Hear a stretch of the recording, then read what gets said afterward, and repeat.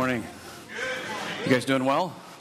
Good to have you with us this morning. Correction with the newcomers party, it's not at 2. It's right after the second service. Now, maybe he was thinking I was going to go really, really, really long, which doesn't surprise me. But we usually finish up about 12:30, so if you're going to come back, don't come back at 2 because we might not be here. But be here at 12:30, right after the second service. Good to have you with us. Hey, there's a couple right back here that I don't see. Where's Lynn? There she is. Lynn and Andrew, they got married. Why don't you guys stand? They got married a few weeks ago. My son Ryan did the wedding. Congratulations. Good to see you guys. Still on your honeymoon? They still have that glow. Awesome. Good to see you guys. God bless you. Got a great study here this morning. We're wrapping up this. This is the series finale. If you have your Bibles, you can turn to Matthew 7. We'll look at verses 13 through 27. Wrapping up City on a Hill. It's really been our marching orders here at Desert Breeze. In our new venue, new place, new location here on I-17. 3 Ways to Live is the title of this weekend's message. And let me begin with a quote. It's a Barna study. A 2011 Barna study shows that nearly half of all adults in America have prayed what would be classified as the sinner's prayer. How many by show of hands know what I'm talking about when I say the sinner's prayer? Sinner's prayer, okay, most people do, or prayed a prayer to ask Jesus into their life or into their heart. So let me say that again. It shows that nearly half of all adults in America have prayed such a prayer and subsequently believe they are going to heaven, though many of them rarely, if ever, attend a church, read the Bible personally, or have lifestyles that differ in any significant way from those outside the church. Pretty interesting stats. Let me ask you this question, big question, really important question. How can you know beyond all doubt that you are saved? This is a serious question, not just because it keeps some people from a state of fear, but because it keeps others from being dead wrong. And if there's a whole lot of people that think that they're Christians, that they're headed to heaven, that aren't, we need to get to the bottom of this and find out, hey, well, what constitutes a true Christian? This is a hard-hitting text. Kind of interesting how Jesus kind of wraps up the Sermon on the Mount, greatest sermon ever preached by Jesus. He wraps it up with some pretty hard-hitting truths. And Jesus in this text is warning us that there are a vast number of people who seem assured of a salvation that they don't actually possess.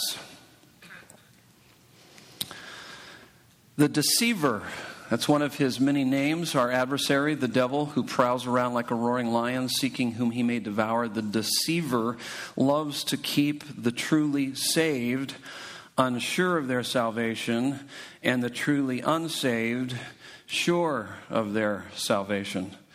And so this morning, I don't want to create unnecessary doubt, but I do want you to have an assurance of your faith, which is truly a foretaste of heaven. How many are familiar with the hymn, Blessed Assurance? It's a wonderful hymn, Blessed Assurance. How does that go? Jesus is mine. Oh, what a foretaste of glory divine. There's a section in that hymn that also says, filled with his goodness, lost in his love. That's what I want for you.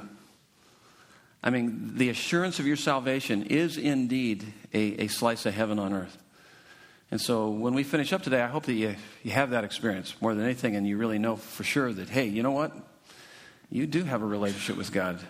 And so that's where we're headed with our study this morning. We'll be reading Matthew 7, verses 13 through 27. Let's begin with a word of prayer. Would you bow your heads with me? Let's begin with prayer, and then we'll dive into our text. Glorious Father, it is obvious that you want us to be certain about our salvation. You sent your Son to rescue us. You have given us your word to instruct us. You indwell us with your Holy Spirit to comfort us. And in fact, you motivate us and transform us, not by the uncertainty of fear, but by the security of your love. tells us in 1 John 4:18, it's your perfect love that chases away all fears. So we pray this morning that you would comfort the disturbed and disturb the comfortable. May nominal Christians truly put their faith in you. May sleepy Christians wake up. May fervent Christians have coals added to their spiritual fire. May our hearts be captivated by your breathtaking beauty and indescribable glory. Overtake us this morning with your presence, your power, your peace. We pray these things in Jesus' name. And everyone said, amen. So let's take a look at this text. And pretty interesting text. It's been a bit of a, through the years as I've gone back to this text, a bit of a frightening text for me as I've used it to really analyze my own life. Starting in verse 13, he says, enter by the narrow gate. Why should we do that? He goes on and says, for the gate is wide and the way is easy that leads to destruction, and those who enter by it are many. So you got that contrast here. He's going to work on a contrast. Many versus for the gate is narrow and the way is hard that leads to life, and those who find it are what? How many? Few, yeah. So you got this contrast between many and few. So he's telling us that we need to enter by the narrow gate. We'll talk about what that means. And then so he's got that metaphor, and now he's going to go to another metaphor. So there's actually like 4 different metaphors we're working on this morning. Here's the next one. He's going to talk about false teachers or false prophets. He says, beware of false prophets who come to you in sheep's clothing. So outwardly, they look really good. They're attractive. They sound like they're saying all the right things. But inwardly are ravenous wolves. You will recognize them by their fruits. Are grapes gathered from thorn bushes or figs from thistles?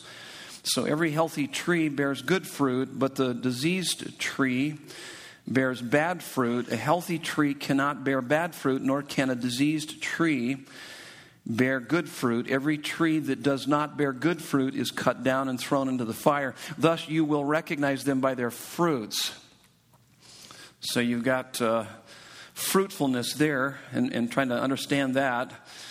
Certainly have to define that. And then the next he goes on and he said, and this is the section that has always kind of been a bit stirring for me. He says, not everyone who says to me, Lord, Lord, will enter the kingdom of heaven, but the one who does the will of my Father who is in heaven. On that day many will say to me, Lord, Lord, did we not prophesy in your name and cast out demons in your name and do many mighty works in your name? And then will I declare to them, I never knew you. Depart from me, you workers of lawlessness. It's pretty heavy. And then verse 24, he says, everyone then who hears these words of mine and does them will be like a wise man who built his house on the rock. And notice this, listen to how descriptive. He's pretty emphatic. He says, and the rain fell, and the floods came, and the winds blew, and beat on that house, but it did not fall because it had been founded on the rock. And everyone who hears these words of mine, so note, it's not that you don't hear these words. He's talking now, this contrast is that this is a person that hears the words of Christ, and yet what does he do about them? Does not do them, will be like a foolish man who built his house on the sand, and the rain fell, and the floods came, and the winds blew, and beat against that house, and it fell, and great was the fall of it. This is the word of the Lord to us this morning. So, pretty heavy-duty stuff here that we're looking at, and so this is how as I worked through that, this is how I divided it up. 3 sections. This is kind of the flow of it. I believe that he's giving us a spiritual wake-up call. So this is a spiritual wake-up call to self-denial that leads to a life that most only dream about. That would be kind of the summary statement of where we're headed this morning. I think this is how I kind of summarize this whole section of Scripture. So let me say that again, so we'll unpack each one of these. A spiritual wake-up call to self-denial that leads to a life that most only dream about. So let's talk about that. So first of all, spiritual wake-up call, we'll look at verses 21 through 23. Now, who are these people? I mean, this is a horrible ending I never knew you. Depart from me, you workers of lawlessness. And there's 4 things. Let's just kind of walk through this that you get. Verse 22, he says, what they are doing, they're doing in Jesus' name 3 times. In your name. We did these things in your name. In your name. So they are professing Christians who have been baptized. So it seems as though they've attended maybe Desert Breeze and they profess to be a Christian. They even went to the baptism party and got baptized. And the next thing is that they call him Lord. The word is kurios, attribution of deity. They are orthodox in their doctrine. They believe that Jesus is the Son of God. And then we also see in this text is that they say, Lord, Lord. They just don't say Lord, but they say Lord, Lord, which really speaks of intensity of emotion in the Semitic language.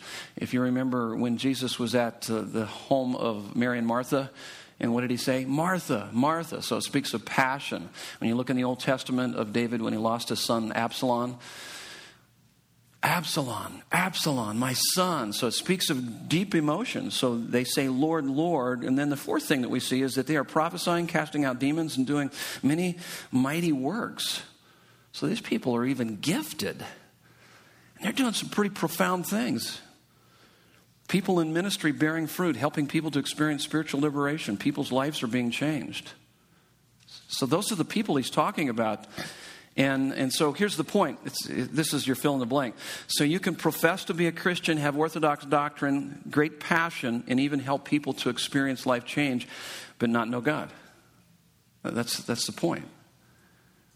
That's crazy.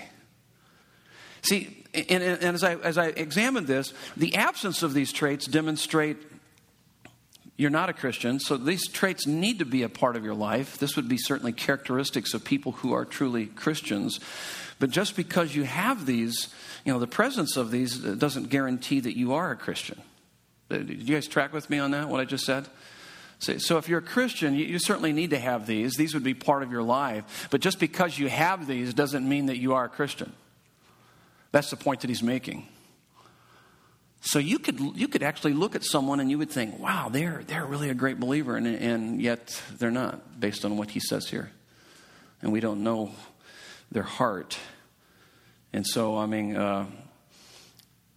I don't know you. That's what he says here. He says, I don't know you. And then I will declare to them, I never knew you. So it seems as though that having a relationship with God, you can have all these things on the outside, but if you don't know him, see, and that's the essence of having a relationship with God, is knowing God. And that's why it says in John 17:3, one of the verses there I put down on your notes, this is eternal life, that they may know you, the only true God, and Jesus Christ whom you have sent. And by the way, that knowledge is not just a concept of God, but it's an experience of God in your life. That he's not just somebody that you kind of, oh yeah, the man upstairs. Oftentimes I hear people use that kind of language, but no, you have him in your life, that he's more real to you than anything. He's more satisfying to you than anything in this world. So it's not just an intellectual assent where there are certain biblical truths, because see, you can know a lot about God and know a lot about godliness and not know God. And so it means to have that, it's a hard experience based on the objective truth of God's word. That you're walking with him, you're enjoying him, you're knowing him, you're experiencing him. And this is what I found really interesting as I explored this a little bit more. That there's a major difference between using God and serving God. You get that a little bit in verses 21 through 23. Using God, did you notice that they said in verse 22, did we not do these things in your name? I mean, we deserve accolades from you, God. We deserve some kind of blessing because we did these things. Did we not? And there's 3 things that he talks about. And that's an attitude of using God versus serving God. Serving God is verse 21. He says, not everyone who says to me, Lord, Lord, will enter the kingdom of heaven, but the one who does the will of my Father. So there's a difference between using God and actually serving God. It is the difference between you feeling that God owes you for your goodness versus you forever owing God for his. You guys understand what I'm saying with that? If you have an attitude that says, hey, well, I went to church or read my Bible and prayed, and this is what I get from God, Is this the best you can do in my life? You were using God. When you understand who God is and you live with the sense that he's talking about here, that he's more real to you than anything that you've ever experienced, believe me, you're not going to use God. I think initially we all come to God, we kind of use him.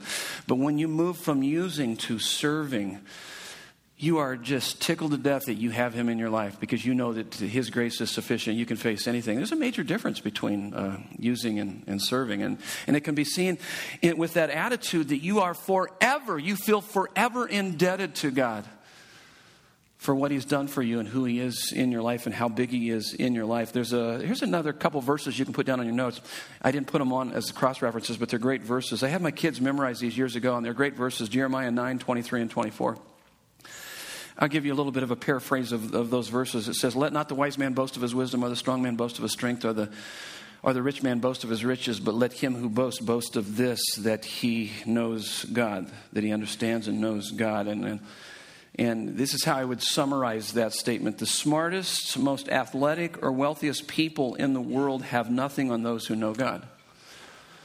You know how we admire people that are really wealthy and really athletic? Oh my goodness, look how athletic he is.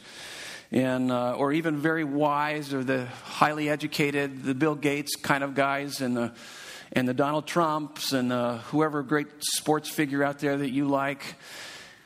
That verse is saying that the smartest, most athletic, or wealthiest people in the world have nothing on those who know God.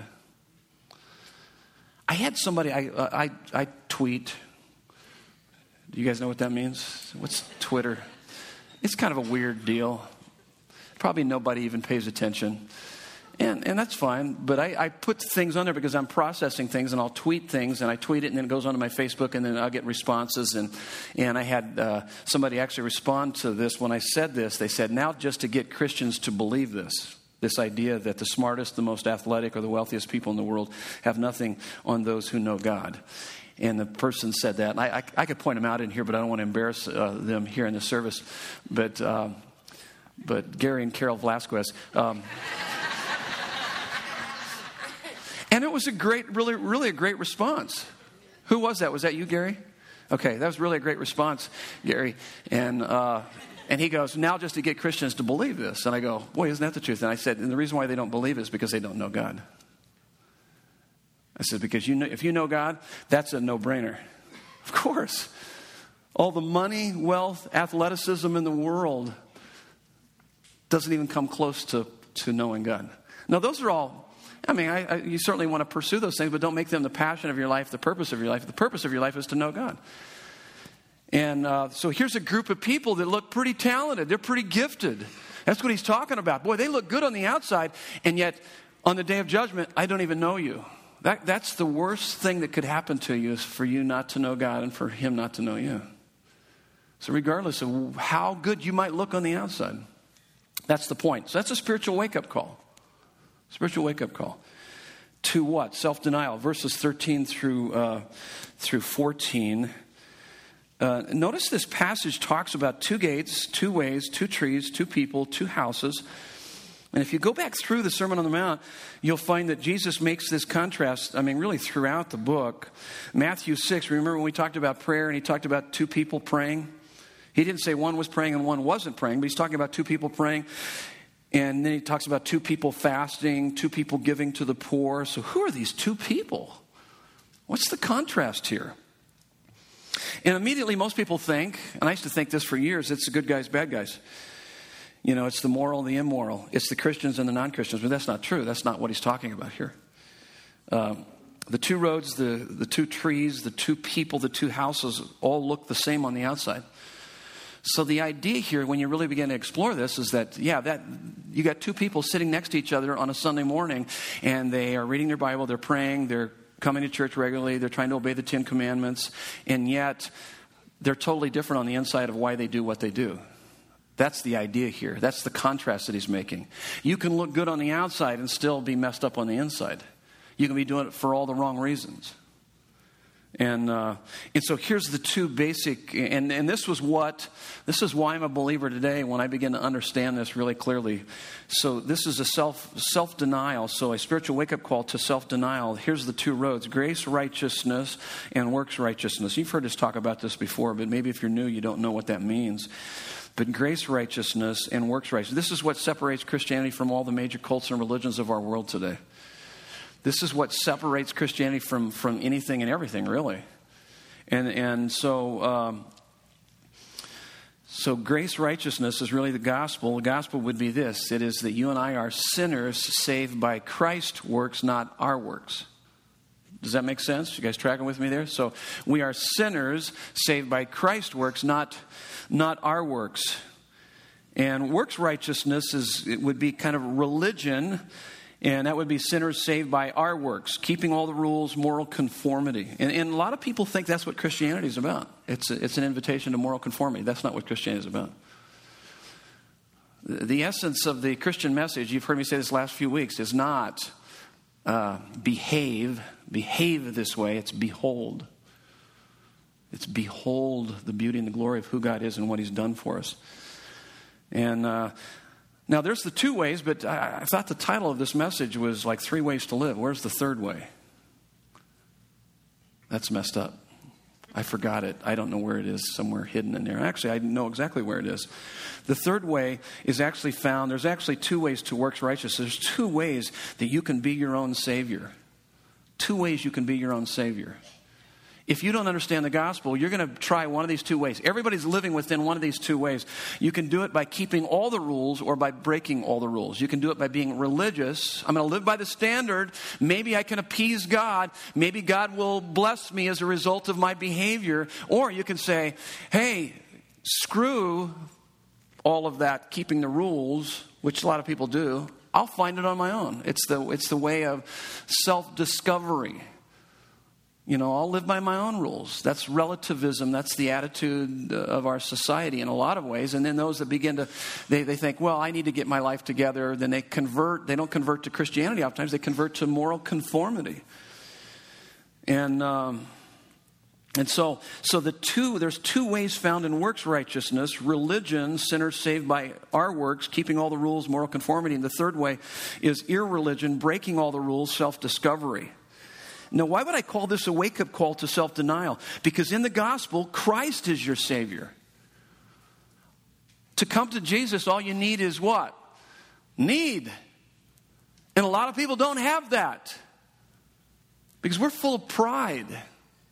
We want to earn our right standing with God. In fact, what's interesting is that if you ask most Americans today if they're going to heaven, most would say what? Of course I am.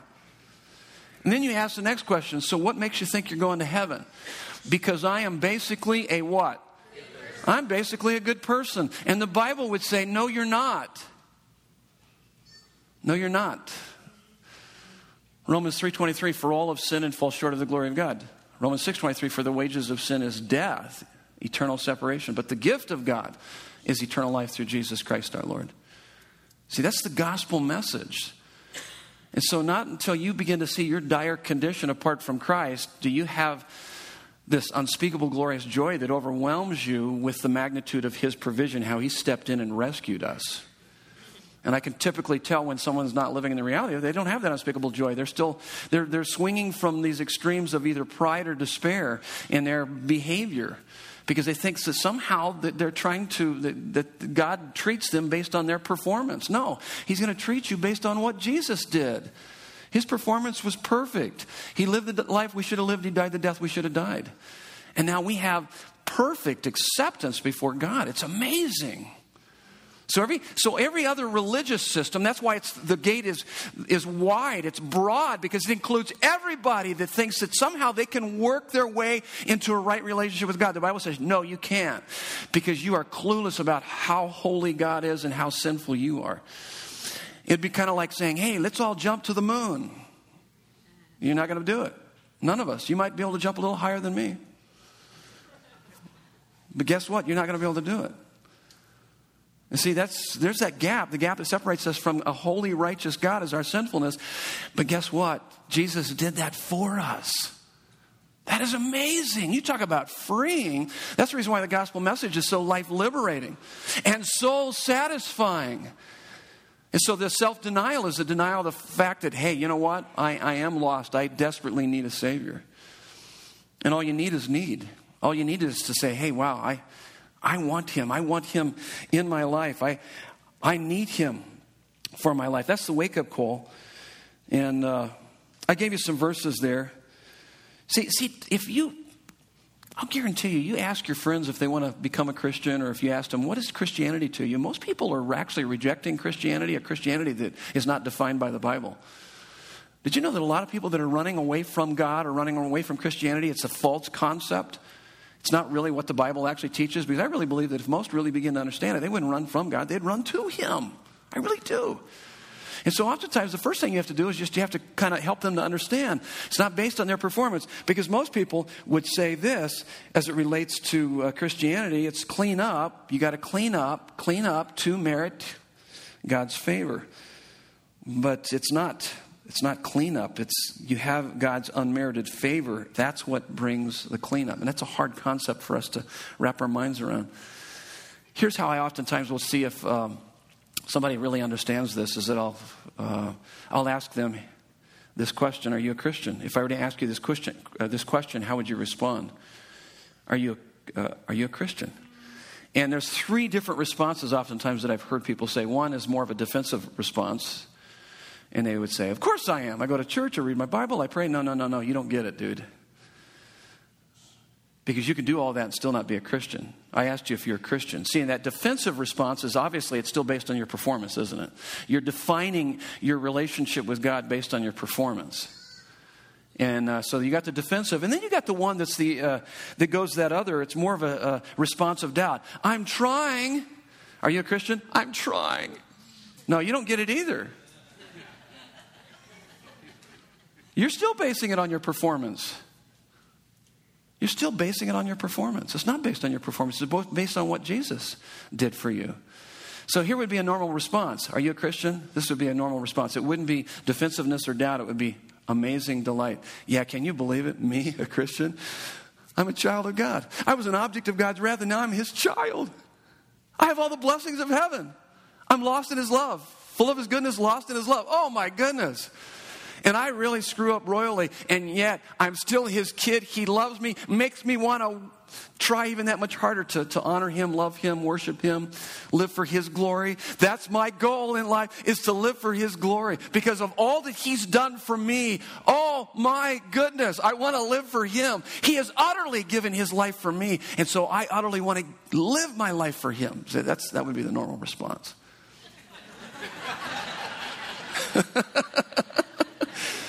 But we don't respond like that, because we're all like beaten down. We get the enemy's pounding us, thinking that it's based on our performance. Oh, it's based on my performance. I might as well throw in the towel.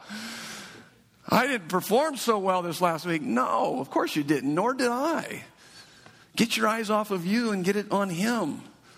That's the reason why I said that's not the essence of the Christian message, is not behave, it's behold.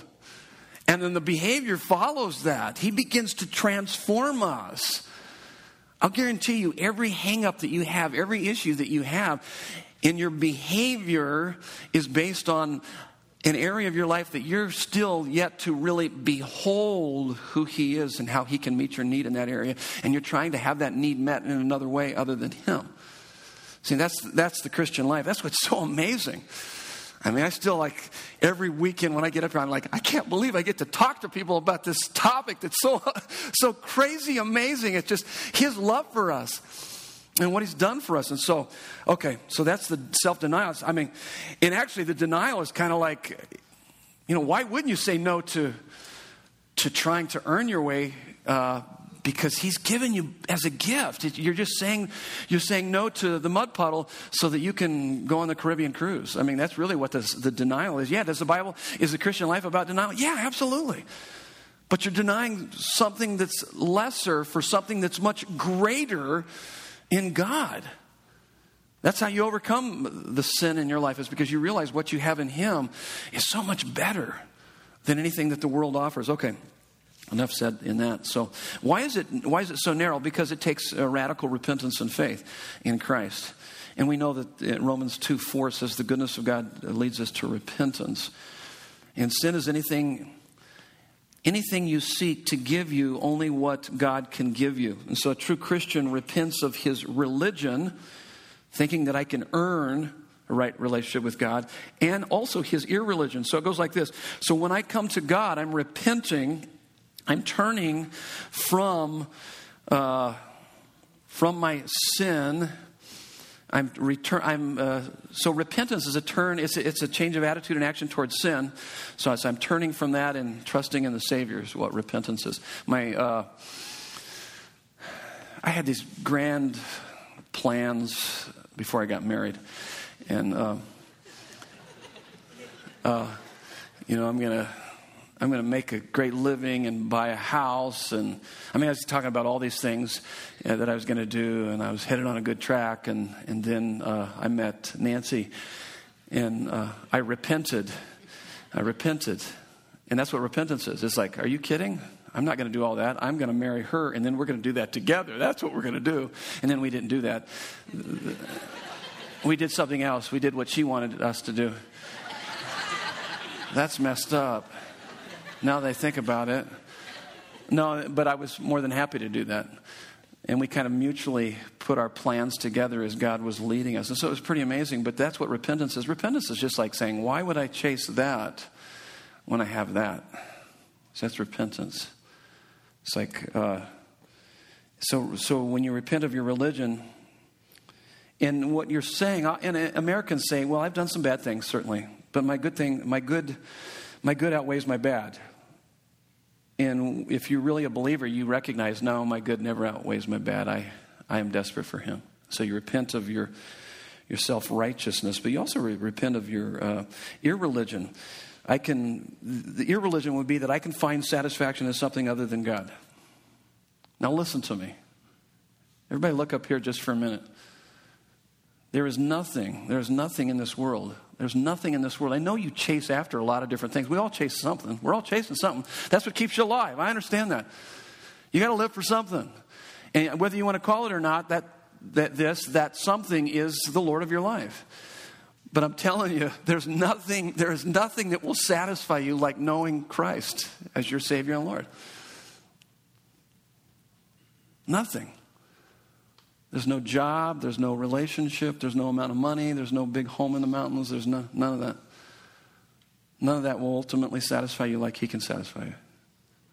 And I have to tell you that, and I need to tell you that every week because we're bombarded by $1 billion industry of advertising in our society that's so materialistic, and it's just like we're just pounded thinking that we're one purchase away from happiness, and if I can do this, and if I'm on this track, and I can be, you can be successful like this person and all that. Listen.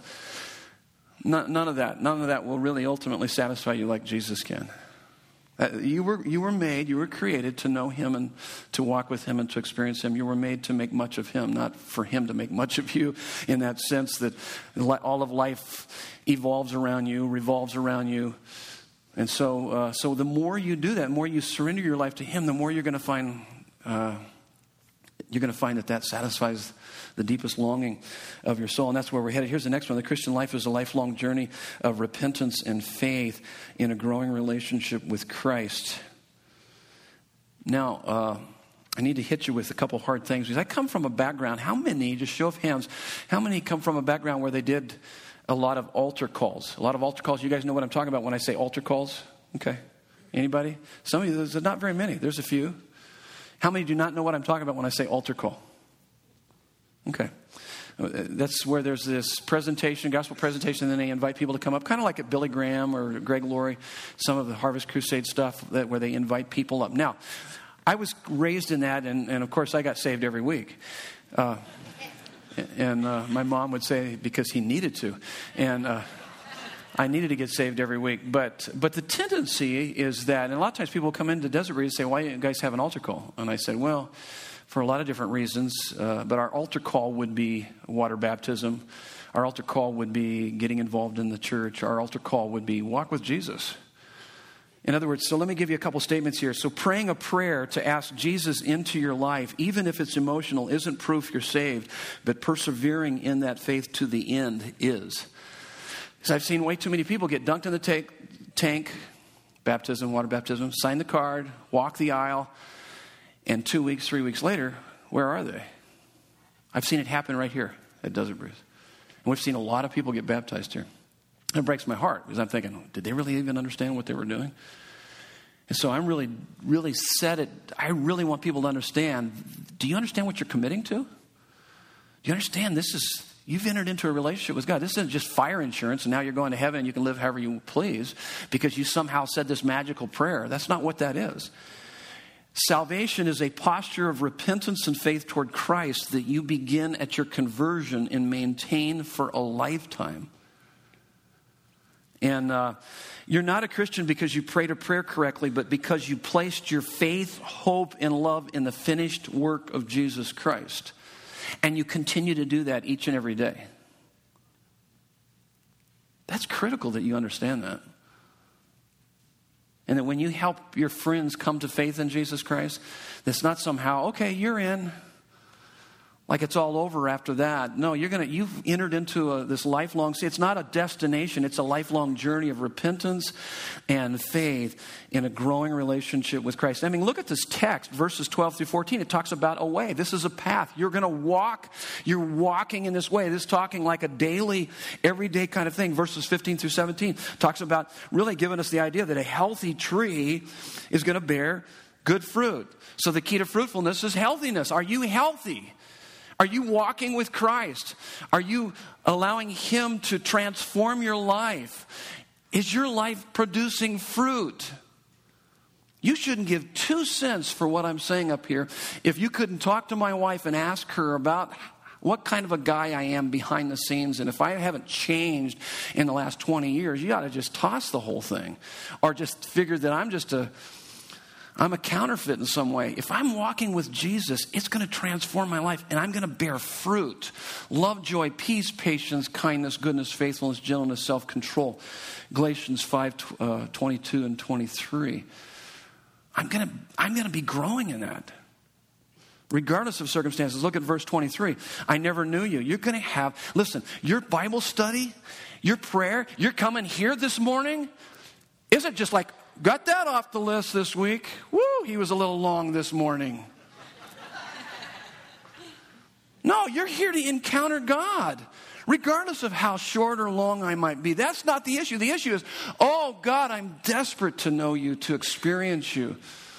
Overtake me by your beauty and your glory. Oh, I want you more than anything. See, that would be the longing of someone that really knows God. You get a glimpse of God, I'm telling you, game over. You're not going to be chasing after all the stuff you chase after. You want Him more than anything. See, that's what he's getting at here. I never knew you. Do you know Him? Do you know that He knows you? And then hears these words of mine and does them. He's talking about a person who's building his life upon the rock. I know people that can quote this book like crazy. But when the storms of life rage in their life, they're flailing. They're falling all over the place. I'm not saying that you can't grieve. You can certainly grieve. But undergirding that grieving, there is a joy. There's a hope. And so that's part of that. Whoops. I got things falling all over the place. Okay, let that go. So where am I? Here we are. That was distracting, wasn't it? So that leads to a life that most only dream about. So this is where we are. So we're almost finished. So it's a spiritual wake-up call to self-denial that leads to a life that most only dream about. Man, I'm telling you, this is a life. It's a dream come true kind of life. And so he uses this metaphor, narrow gate and wide gate. The word narrow, some translations have straight is the way. How many are reading from a Bible that actually says straight? Straight is the way. Some of you probably have more King James or New American Standard. The word straight means crushed, strangled, or smothered. How many have ever heard the statement, he's in dire straits? Dire straits, that's the idea here. So when he's saying Straight is the way. It almost seems like, and he's defining the Christian life, it seems like it's smothering, but it leads to life, and life here is spaciousness. What Jesus is saying is that there is a narrow gate that looks like it's going to smother you, because people look at Christianity and goes, that's too stifling, that's going to smother me, I don't want that. And he says, people look at it, but it leads to life. It leads to fields with flowers and trees and mountains tipped in snow. I mean, it's a wonderful life. Now, it doesn't mean it's a painless or problem-free life. It doesn't mean that you're healthy, wealthy, and wise. It means that regardless of what goes down in your life, you have what you want most, and that's Him. And that He's at the center of your life, and you've never been more satisfied, regardless of what goes down in your life. That's the idea. The wide gate looks like it leads to life, but instead it leads to destruction. And you see the wide gate promoted in America today. Go for it. So here's some fill in the blanks. So those who deny themselves to follow Christ discover they lose nothing and gain everything. Did you notice this in verse 14? He says life. Verse 20, fruit. Verse 23, knowledge of God. Verse 24, storm-proof life. I love what J.I. Packer says. He says, when a man knows God, losses and crosses cease to matter to him. What he has gained simply has banished these things from his mind. That's a powerful, profound statement. Here's the next point on your notes. You are absolutely accepted, totally secure, and incredibly significant to the only person in the whole universe whose opinion matters for all eternity. That's what righteousness means when he talks about this works righteousness versus a grace righteousness. Through Jesus Christ, this is what you have. This is who you are through Christ. And if you have the smile of God, this would be the smile of God, you can handle all the frowns of this world. You can handle the betrayal, the rejection, all the losses. And by the way, even the successes are somewhat diminished. They're going to select the Heisman Trophy winner here this next week, if you guys follow sports, And the Heisman Trophy winner, whatever. I could do that. Okay, probably not. I didn't go very far in my football career. But that doesn't matter. That doesn't matter in light of this. All the careers in the world don't matter. A Heisman Trophy winner, if you won, I don't even know if they could do that, but you can win the Heisman Trophy for 4 years in a row. That still would not even come close to what you have here. You are absolutely accepted, totally secure, and incredibly significant to the only person in the whole universe whose opinion matters for all eternity. For all eternity. Now check this out. Here's the last statement. This is where we kind of wrap it up. If your identity is in Christ, it doesn't matter whether you have a good life, a good day, a good career, a good marriage, or a bad one. To the degree you understand that is to the degree you're not afraid of anything, and your life will be fruitful and storm-proof. That's how he kind of ends it. He talks about building your life on the rock. In other words, you can endure the storms of life. And by the way, did you notice that he didn't say if the storms? No, he says when they're coming. And so the storms actually reveal where you've built your life. And so if you build your life upon the rock, your life is going to be storm-proof. And not only that, you can be fruitful. That's what he's talking about. There's a fruitfulness in your life. I gave you all the verses here, but let me end with this. Verse 22, he says, on that day, people will say to me, he's talking about Jesus. What day is he talking about there? Judgment day. There's a judgment day. Listen to me. If you haven't followed me this whole time, listen to me now. There's a judgment day coming. On that day, every one of us here will stand before the Lord Jesus Christ and give an account of our lives. That's what he's talking about there. On that day, judgment day. And by the way, if you don't let him bear your judgment, that's why he came. The first time he came to bear our judgment. If you don't allow him to bear your judgment, you will inevitably face his judgment. John 3:16 through 19, it says, "For God so loved the world that he gave his only begotten Son, that whoever believes in him would not perish, but have everlasting life. God did not send his Son into the world to condemn the world, but that through him the world might be saved." And then he goes on, he says, "Whoever believes in him is not condemned, but whoever does not believe in him is condemned already, because he has not believed in the name of the only Son of God. And this is the judgment, that light has come into the world." This is Jesus speaking, by the way. Here's the judgment. Light has come into the world, but men prefer darkness over light. Why would people reject Jesus? Because they prefer darkness over light. And so we will all face this judgment day. And by the way, as I was reflecting on this last week, these are the most infinitely and eternally terrifying words that you could ever face.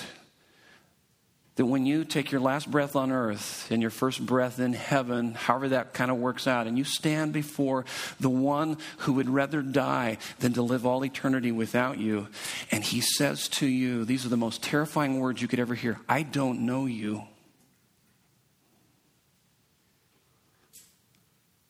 That would break my heart if that was true about anybody here. As a pastor, my heart cry is that you would know him. And yet at the same time, there's no greater words. There's no greater words. There's no words that they're infinitely and eternally so wonderful and so comforting for when you stand before him and he says, "That's mine. I know him. He knows me. Come on in." Those are wonderful words. Those are wonderful words. Would you bow your heads with me? Just take a moment. And I want to give you an opportunity to make a confession of faith this morning. Maybe it's been a while. Maybe you haven't ever made a confession of faith. And remember, this isn't just it's not a destination. It's a journey. And this is an opportunity to say, hey, I want to know this Savior that Pastor Ray's talking about this morning. You say, well, how do I do that? Well, you do what we said here. You just kind of acknowledge your sin that separates you from God, both your religion and your irreligion. You're thinking that somehow you can earn a right standing with God, or even all the things that you've chased after as a substitute for God. You just acknowledge that. Say, God, yeah, I'm chasing a lot of stuff, but God, I want to chase you. I want to pursue you. I want to seek you with all of my heart. And so I acknowledge my sin. I believe that you died on the cross for all my sins. And so I can now stand before you completely righteous because of what you've done for me. And I can have this relationship with you. And you turn your life over to his lordship. And you say, hey, this is the beginning of a wonderful relationship that I'm going to pursue with all of my heart. So God, I pray for those this morning that need to do that and say that. And those of us that are believers that need to renew that today and every day. Jesus, we want you more than anything. We pray that you would overtake us this morning with your presence. Help us to see your breathtaking beauty, your indescribable glory. Lord, we want to live for you. We want to make much of you. We want to live for your glory in every way. And just as your heads are bowed and eyes are closed, I wasn't kind of sure how I was going to end this, but if maybe for the first time this morning, and maybe it's not the first time, but maybe you're just kind of renewing that.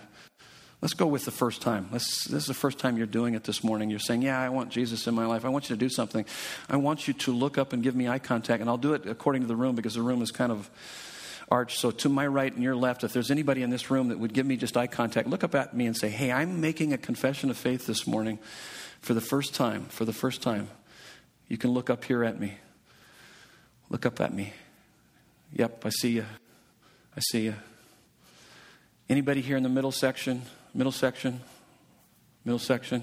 How about over here to my left, your far right? You need to make a confession. How many would say, hey, I need to renew that? This is something that's been really important to me over here in this section. Yep, I see you. Yep, you can look up at me. Look up at me. I'm going to look across the room. Yep, praise God. Praise God. God, you see those that are making this confession of faith in you this morning. This is huge. This is big. God, I just pray that it wouldn't be just this one weekend, but that we would live this out for your glory. In Jesus' name, amen. Would you stand with me? Let me conclude by reading to you something as we wrap up our time together. We head into a brand new teaching series next weekend. talking about rekindling the love, the joy, the peace, and the hope as we wrap up the year. And then we're going to head into a new series. How many would say that your life is crazy busy? Crazy busy? Show of hands. Yeah, well, we're going to deal with that because I think that's a lot of the reason why we have a tough time really hearing God and walking with God. We're going to kind of deal with that after the first of the year.